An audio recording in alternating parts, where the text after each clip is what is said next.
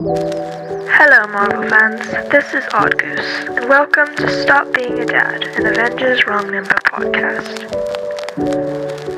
Viewer discretion is advised, as this podcast contains mild language, inappropriate comments, and scary elements.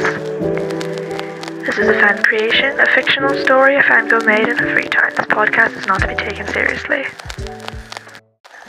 Victoria Penelope Grace, 17 years old and finishing up school.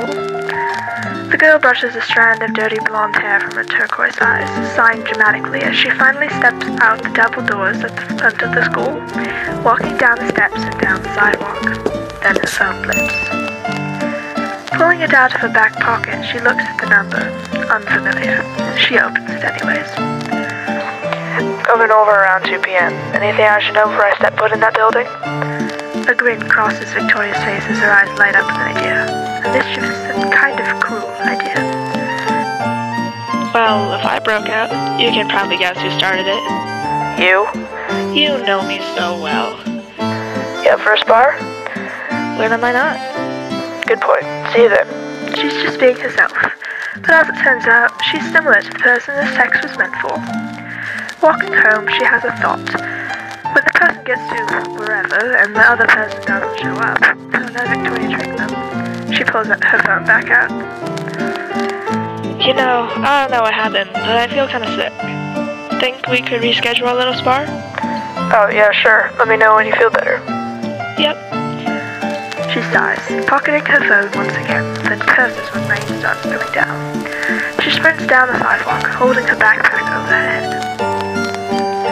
Finally getting home, she's completely soaked, shaking her hair, getting a shout from her mum as water puddles on the floor. She runs up the stairs and pulls out her homework, only to groan. Why does this crap always happen to me? Her homework is also soaked. She hangs them up on the headboard of her bed, groaning again, and laying on her pillow, not caring as she gets the thing wet. She had fallen asleep. Looking around, the room is dark, stars twinkling outside her window. Her homework is still wet, so she pulls out her phone, getting a bit excited when she sees the person texting her again. Who are you? Crap, must have figured it out.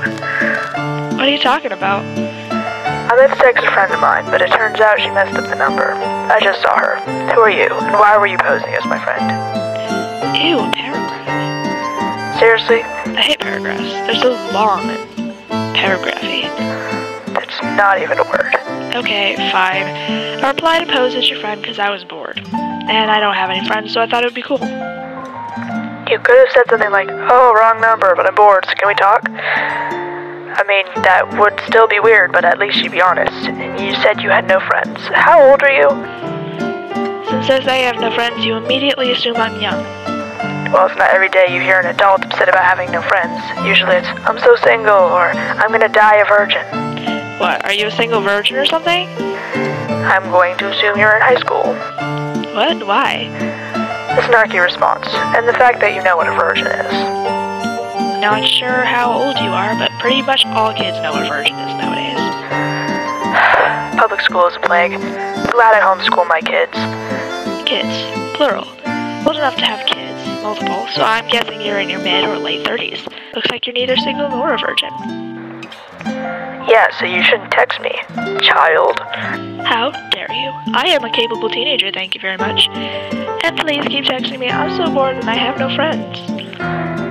Playing the no friends card, huh? Okay, but I'm gonna have to put you in my contacts as weird child. No! Give me a nickname. Okay, chicken nugget. What in the world? Call me Stick, because I'm a twig human.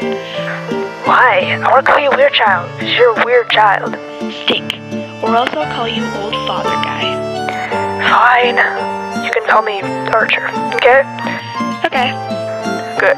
Now go to bed. It's 11 p.m. and you have school tomorrow. Stop being a dad. Victoria smiles to herself, shutting off her phone and plugging it in on her nightstand. This could be fun.